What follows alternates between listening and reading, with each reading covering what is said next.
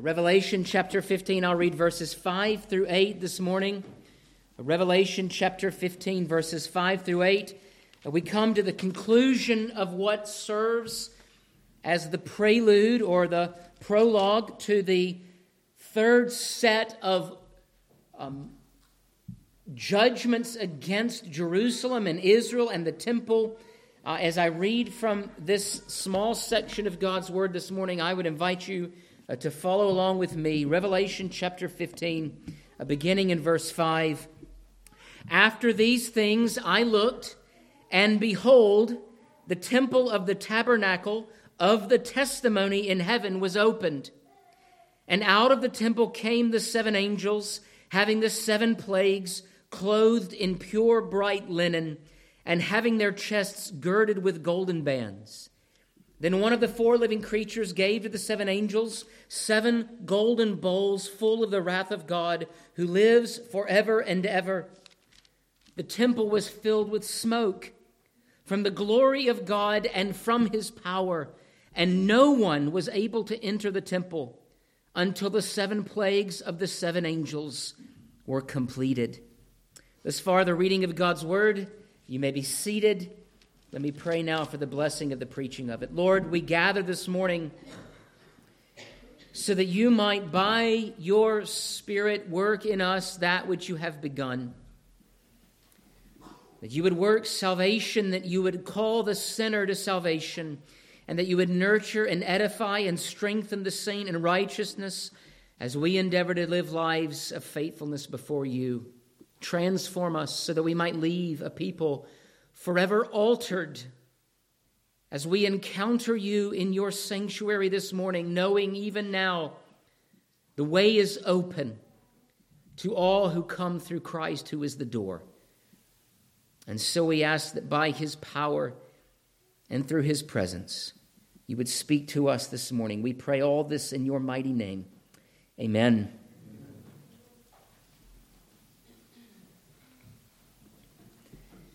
This morning, as we come to Revelation 15, in this prelude before the bowls or the chalices of judgment, we find Christ making it very clear that in his death and in his burial and in his resurrection, he was erecting a new temple, a new place, wherein his children, his people, his beloved bride, would meet with the triune Lord forever. Something has changed. But for many, that change was not only unwelcome, it was unrecognized, and it was missed. There were many, even in the days of Christ, who were confused. Even his own disciples were confused for a time when he said, "Tear down this temple, and in 3 days it will be raised again." The reason why the gospel writer gives us the little aside, he was talking about himself, was because they had not yet figured out how to translate and understand and interpret the Old with the New Testament. Christ is the fulfillment, and in Christ's death, burial, and resurrection, the destruction of one order and the implementation of a new order. And that order is this: we enter a heavenly temple now through the blood of a sacrifice that speaks louder than all the blood of rams and goats. Revelation is a symbolic, pictorial representation of all of the truths that we find even in the book of Hebrews.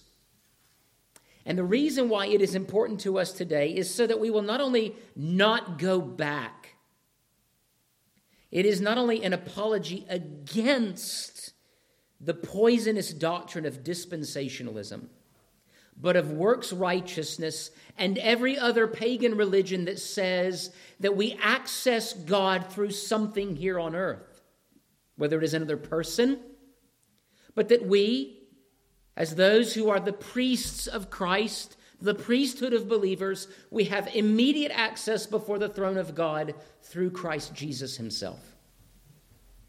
And in order to make that point very, very clear, John, time and again, recounts to us just what Christ would have him see and know and convey to the church in every age that there is no entry to the heavens, to the temple that is in heaven, to the temple that is on earth. It is passing away. That is what I want to look at this morning, and I want to do so under these two headings. The first, a negative sacrament. A negative sacrament. And the second, when the way of mercy is closed. When the way of mercy is closed. Let's look at that first point this morning, a negative sacrament. What we find in Revelation chapter 15 is the very thing that you and I do not wish to find when we approach the house of God. The doors are closed, and there is a sign that says, no entry. What we find in Revelation chapter 15 is not the doors of the Holy of Holies, that place where Christ himself dwells with the Father and the Son, that place of mercy poured out from the mercy seat, but rather judgment. Now, in his commentary in the book of Revelation, David Chilton writes, I have called these 7 containers, you'll find them in 15, then especially in chapter 16, chalices. Rather than vials, if you have the King James Version, that's the word that it uses, or bowls, the New American Standard and the ESV, to emphasize their character as a negative statement.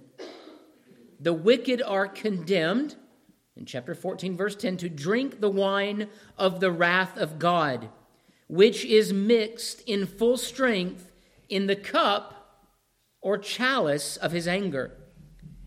And when the plagues are poured out, the angel of the waters exults in the appropriateness of God's justice. For they poured out the blood of the saints and the prophets, and thou hast given them blood to drink. Chapter 16, verse 6, that will come later.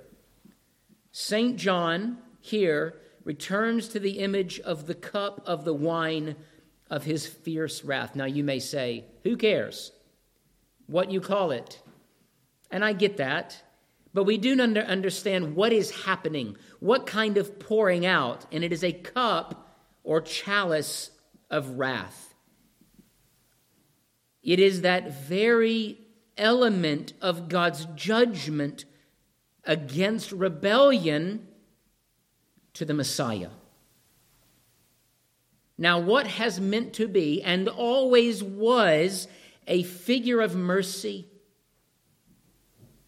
In fact, what began in the garden, in that theme of dwelling in the inner courts with God, earth itself being set up very much like the tabernacle, the temple, and before that the mountain of God, Sinai, there were varying degrees of intimacy in dwelling with God. God in the beginning dwelt with Adam and his wife in the garden. And they were called to tend to that garden like priests, but they were also called to go beyond the walls of that garden and make it bigger. This is a redemptive historical thing throughout Scripture, that what we are doing as priests of the household of faith is to make, in essence, all of the earth filled with the glory of God through the magnification of him by the worship of the saints in every tribe, tongue, and nation.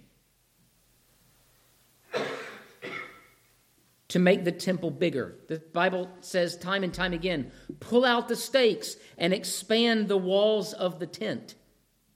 That is the mission and work of the church. And what we expect when we get to that innermost place where God dwells is peace.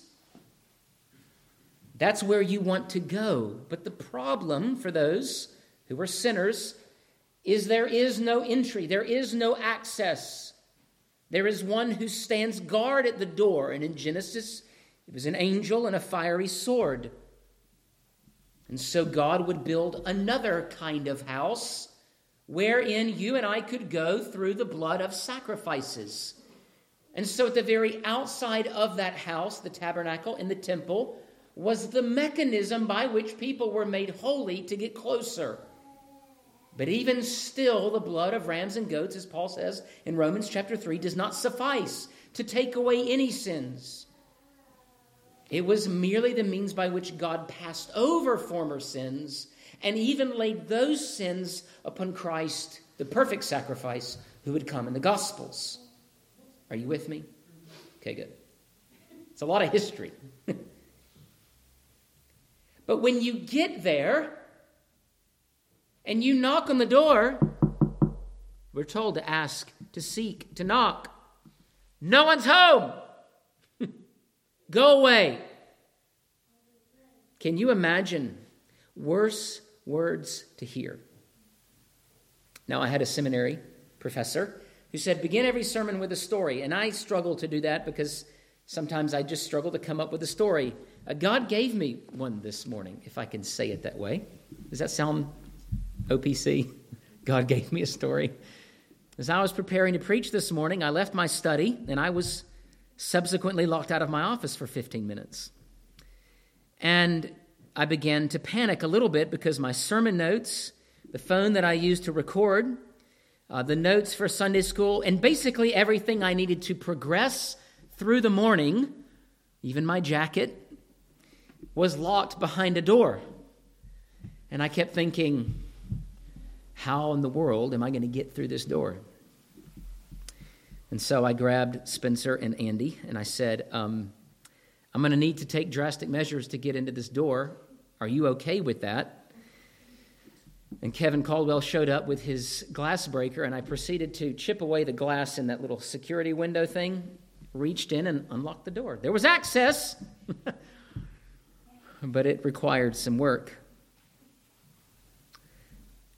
Children, maybe for you, an example. Mom and dad are in bed. The door is closed. No one ever knows why the door is closed, and it doesn't matter that the door is closed, but you treat it like it's open all the time. And you come to the door, and without fail, mom and dad, as soon as you close the door and get in the bed, not soon after, it is a law, an irrevocable law of nature, that as soon as that door is closed and you climb in bed, if they knock at all, go away. Kids, you don't want to hear that, do you? No one wants to hear that. I want access.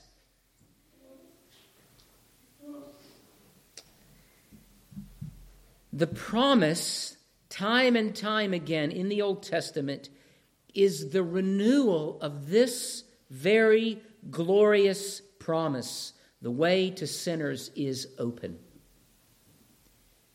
Now, the Old Testament teaches us this. In order for the door to remain open, God must do something that only He can do, and you must come according to the way that He prescribes. There is not a back door. Perhaps when you were younger, and you should not have done this, but maybe you did, you would buy a ticket to the theater, one person, and they would go in and prop the door open to the outside, and all the buddies would come in that exit. That is not the way into the kingdom. Christ knows. In fact, Christ speaks of this, that there are those who endeavor to climb the wall, to go in through another door, but there is but one door. And that door, the one who is the way, the truth, and the life, is Christ. And when we get there, what do we see? That is what we see.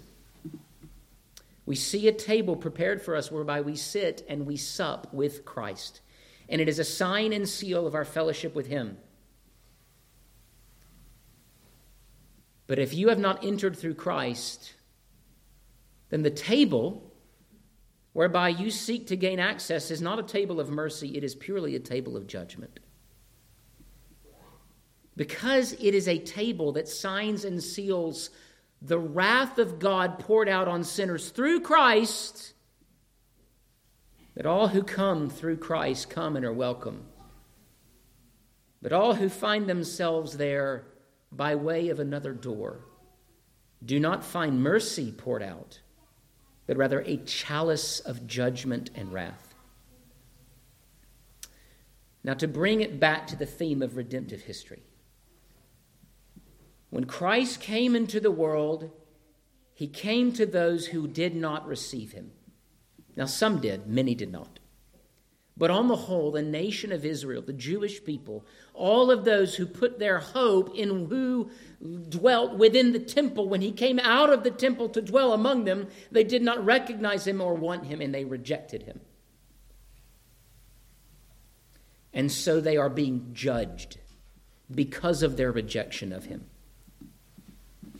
And so if I can take you back to that moment in the death of Christ, where the curtain of the temple is torn in two, we often think of that moment fondly because we see it as a moment whereby access is granted to you and to me, especially as Gentiles, to enter into that most holy place through the blood of Christ. But it is not just a picture of mercy offered in abundance.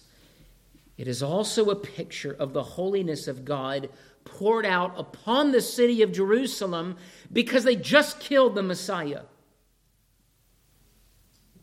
Two things, or two elements of God's glory then came forth out of the Holy of Holies and into the camp. And it wasn't just mercy. It was also wrath. What we find in the death and the burial and the resurrection of Christ is a new and clearer declaration of the glory of God, his majesty and his holiness at work upon the earth for salvation and for judgment. Both of those things evidence and are part of the character and holiness and glory of God. And so in Revelation chapter 15, from that place, the mercy seat, remember the ark and its design? It was not just a box, it was a throne. And on that throne were copies, symbols of heavenly beings. Not works of human imagination, but copies of real heavenly beings that God commissioned to be put there so that when Israel thought of the ark, because they could not see it but one man once a year, they remembered this is a copy. This is a copy. The house, the seat, the implements, all of these things say something about a heavenly reality. That God would come down, and there he would sit upon the mercy seat. And those beings figured on that seat are real in heaven, even as God is. And here they are. These things I looked, behold, the temple of the tabernacle of the testimony in heaven was open. That's an interesting phrase. The temple of the tabernacle of the testimony in heaven. I would say that this is just a very fancy way of saying the Holy of Holies. That most holy place where the throne of heaven and earth is, it was opened. And out of that holy place came 7 angels with the seven plagues, clothed in bright linen, chests girded with golden bands, clothed in power. And then one of the 4 living creatures gave to the 7 angels 7 bowls full of the wrath of God. What is coming forth? It is not an expression of grace and salvation and comfort and and mercy, but what? A special delivery for all of those who rejected the salvation of the one who sits upon that seat. This is here, at this point, the fulfillment of Revelation chapter 15, verses 5 through 8, is in particular the wrath poured out on Jerusalem and the Jewish people for their rejection of Jesus Christ. That is the historical fulfillment of this particular text. But like any of these texts, as we have seen, God is consistent in the way in which he deals with men. If you reject the mercy of the mercy seat, how great then is the wrath? Now, I want to bring it home a little bit, lest you think God does not deal to this day with people with wrath. For all of you who grow up, as the Jews did, hearing the covenant promises of God, longing for the Messiah, hearing sermon after sermon after sermon, prophecy after prophecy, only to see the substance of all of that revealed to their very eyes, and then reject him, how great is that judgment? We know something of this, the escalation of judgment due to the relationship and the obstinacy of the offense. If you're a third-time offender, there's no hope for you. Parents, this happens with your children. A mistake is made and you deal with that mistake and you say, and rightly so, don't do this again. And then lo and behold, not much long after that, the same offense is committed. I can assume that, right? Can I assume that? Because I've been there and I've done that. And I've offended my parents and many others in the same way. And you say the second time, listen, I warned you, do not do this. And then a third, maybe a fourth. And every time the offense is committed, there is an escalation of judgment, of discipline. Why? Because that offense is of such a heinous nature, and not just the thing itself, but really what? What is it that is compelling that person to do the same thing over and over again when they know they should not? A very, very wicked and rebellious heart. A stubborn and blind and foolish heart. And here we have a group of people, a whole nation, time and time again, generation after generation, God has been patient, and not 3 times.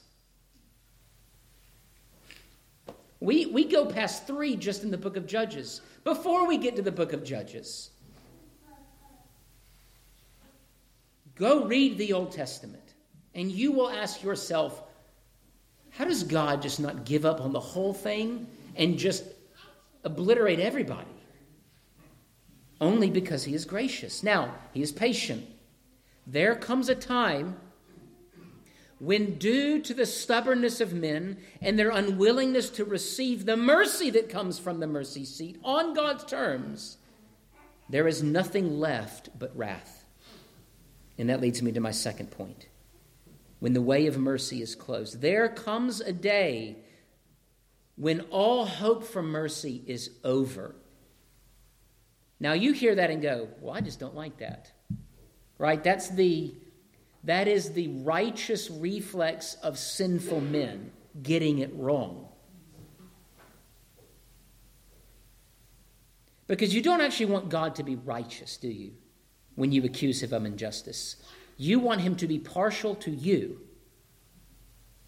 and impartial to everyone else. One professor said, everyone is, this whole modernity and postmodernity, what is that? And he said, basically, this is how you need to see it. Everyone is modern and postmodern at the same time. Modernity says there is right and wrong. Now, it's not grounded upon Scripture, but there is right and wrong. Postmodernity says there is right or wrong, but it is wholly dependent upon the person. That every person is actually both. You want everyone else to be held to a standard that you don't need to be held to. And every man has been like that from the beginning of time. And you see those complaints, you see, even when you go out and do apologetics and evangelism, that post-modernity conflict within people. You want to hold God to a standard that you yourself do not hold to, because you want to give yourself an out to not worship him. And so there comes a day when mercy passes. And it doesn't pass over in a way that is good, but when it passes over someone else and it misses you altogether. I want you to think of Egypt. And when you look at the angel of God sent upon Egypt in order to bring to the men of Egypt the death of their firstborn sons, we look at that and with our sort of modern sensibility, you say, well, that's pretty serious, pretty cruel. But what did God do 9 times before that? As warnings to everyone in Egypt to repent, because Yahweh, I am that I am, Moses named him.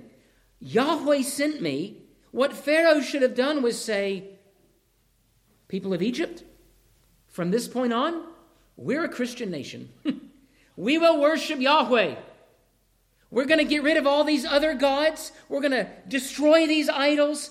And as a people, we will turn our hearts to God and we will say, please do not bring judgment against us, for you are our God and we are your people. This is what Rahab did. When Rahab heard, now I'm jumping to this evening's sermon, of the might of God, she says, I don't want any of that. I want his mercy. But they did not listen. Pharaoh hardened his heart. And so when that 10th and final plague came, it wasn't, no, Lord, please, no. It was too late. And God did this to his own people when they got to the border of the land. And he says, go in. And the 10 spies said, it's not going to work. Don't have faith. Operate with fear, is what they were saying. That was the subtext. Then all the nation, they melted as with fear. Their hearts melted, and not in a good way. And they said, we're not going to go in. Well, then God says, back to the wilderness you go until every single one of you dies. And they said, oh, wait a second. We didn't know that was going to happen. Can we go in now? And the Lord says, no, it's too late.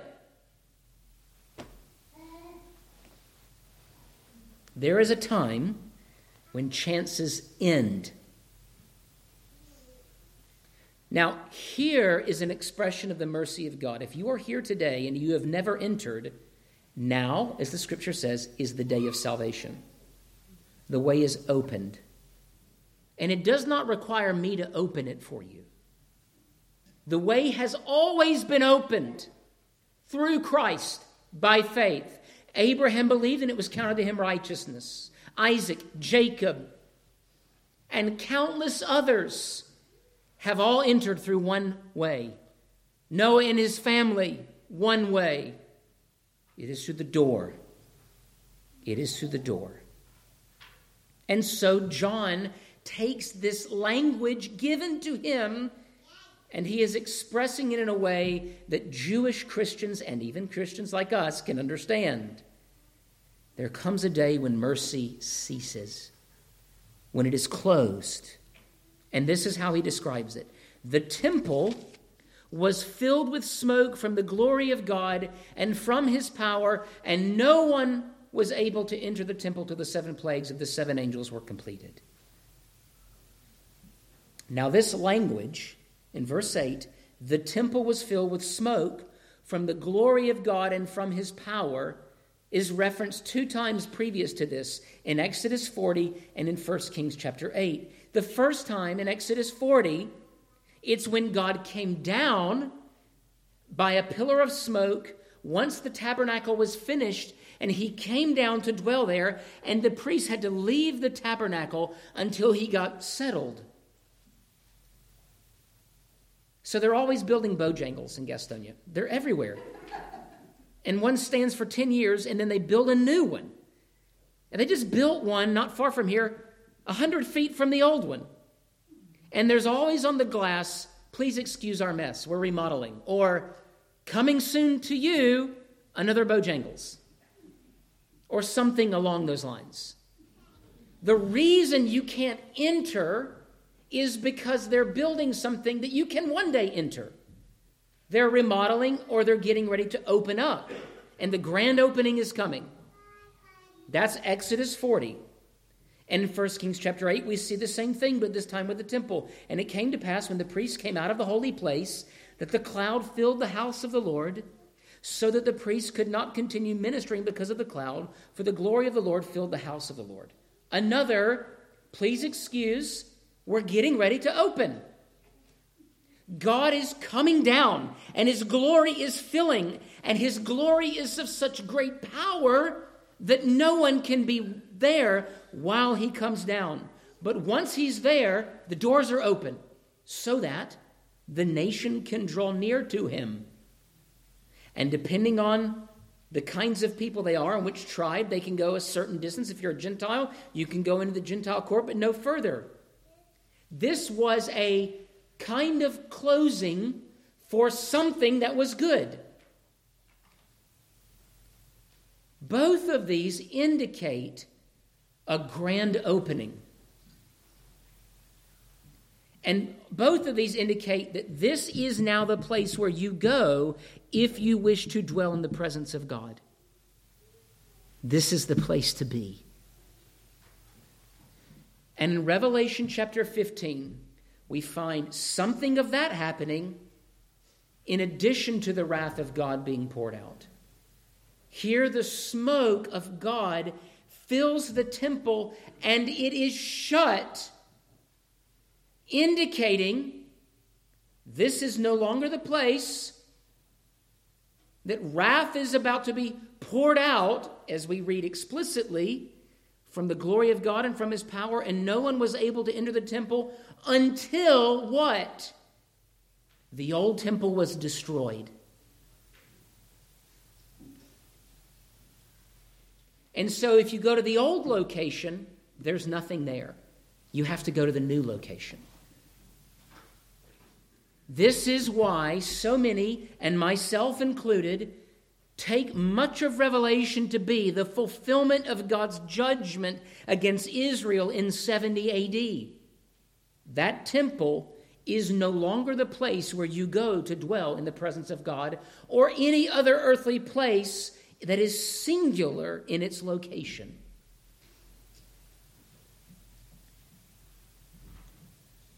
And so what Christ is doing in Revelation 15 is something that is twofold in nature. He is shutting off all of those who endeavor to enter into his presence by the continued earthly copy, that temple. And so all of those who are waiting for the Dome of the Rock to be destroyed and for the temple to be rebuilt right there in Jerusalem are not waiting for the right thing. They're waiting for something they should not be waiting for. Whether it is Jew or Gentile, that place, I don't care if you go visit it, but it is not any more holy than 203 Rhine Oakland Road. It may not be as beautiful and as rich in history, although I don't know the whole history of this place. And that was where Christ walked. But you and I, even now, dwell in the presence of God because Christ has opened the way. And so here in Revelation 15, Christ says, no entry. No one can come in until my wrath is poured out. And when Christ pours out his wrath upon Jerusalem, he is putting a stamp upon his covenant promises, and he is making it very clear to our eyes even, this place is no longer necessary. How then do we enter? That's the question. We enter through Christ into the heavenly temple.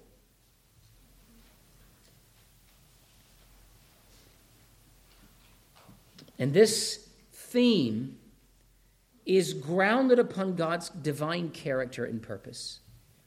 Throughout the course of God's dealings with men, in the history that is captured in the scriptures of God's dealing with men, that is given to the church in every age, God does something of the same thing over and over and over again. There's a lot of repetition. And it's not only repetitive, but it is also progressive. So that the way that God created and how he placed men in the garden and upon earth is not unlike how God pursues sinful men and desires to dwell with them again. Because the intention of God is not merely to bring them into the Holy of Holies. The intention of God is to leave the Holy of Holies and to come and dwell with men in the camp. The problem is what? One of those places is holy and the other is not. One of those things is not like the other. So what has Christ come to do? He has come to make the camp like the Holy of Holies. He has come into the camp and he has given us his righteousness so that we, in him, might be holy. Christ dwells among us as a holy people. He ministers to us as a holy people.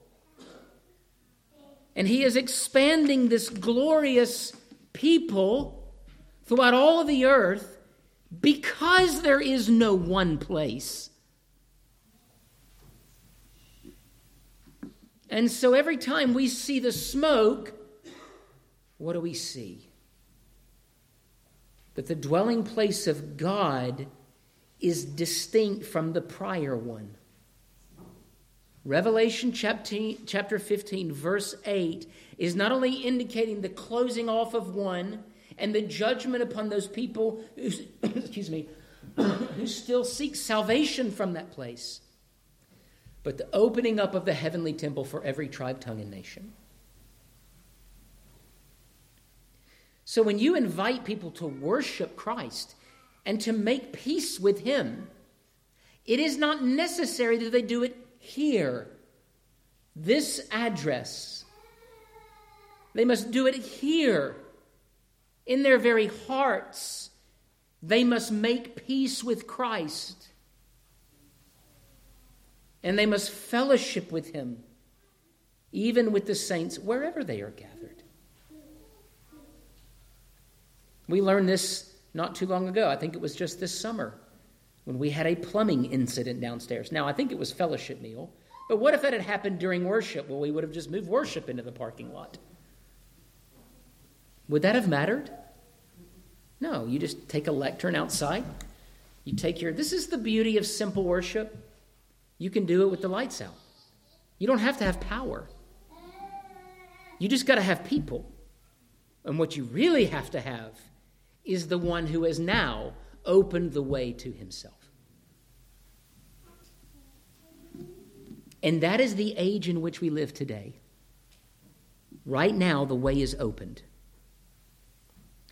We are somewhere in the span of the first and second coming of Christ, in between those ages.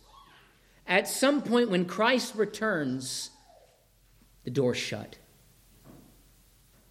But right now, the doors are flung so wide in relationship to redemptive history. It is incomparable, the width of those doors. And Christ says, all who come to me, I will never cast off. What we are called to do then, saints, knowing what is true of Christ and his work, of the heavenly temple, and what God wants to see happen. What does he want to see happen? The same thing that parents want, or couples want to have happen when they get married. We bought this house, now let's fill it with children. Let's make this place full. That's a good desire. That's God's desire. He always wants to have more children, more and more of the glory of God displayed in his salvation. And he tells us just how to get there. Christ is the door. And though that door is particular, it opens up into this broad and glorious space that is filled with, as we sing, red and yellow, black and white, they are precious in his sight. All the children of the world. Because that door is now open. Let's pray. Lord.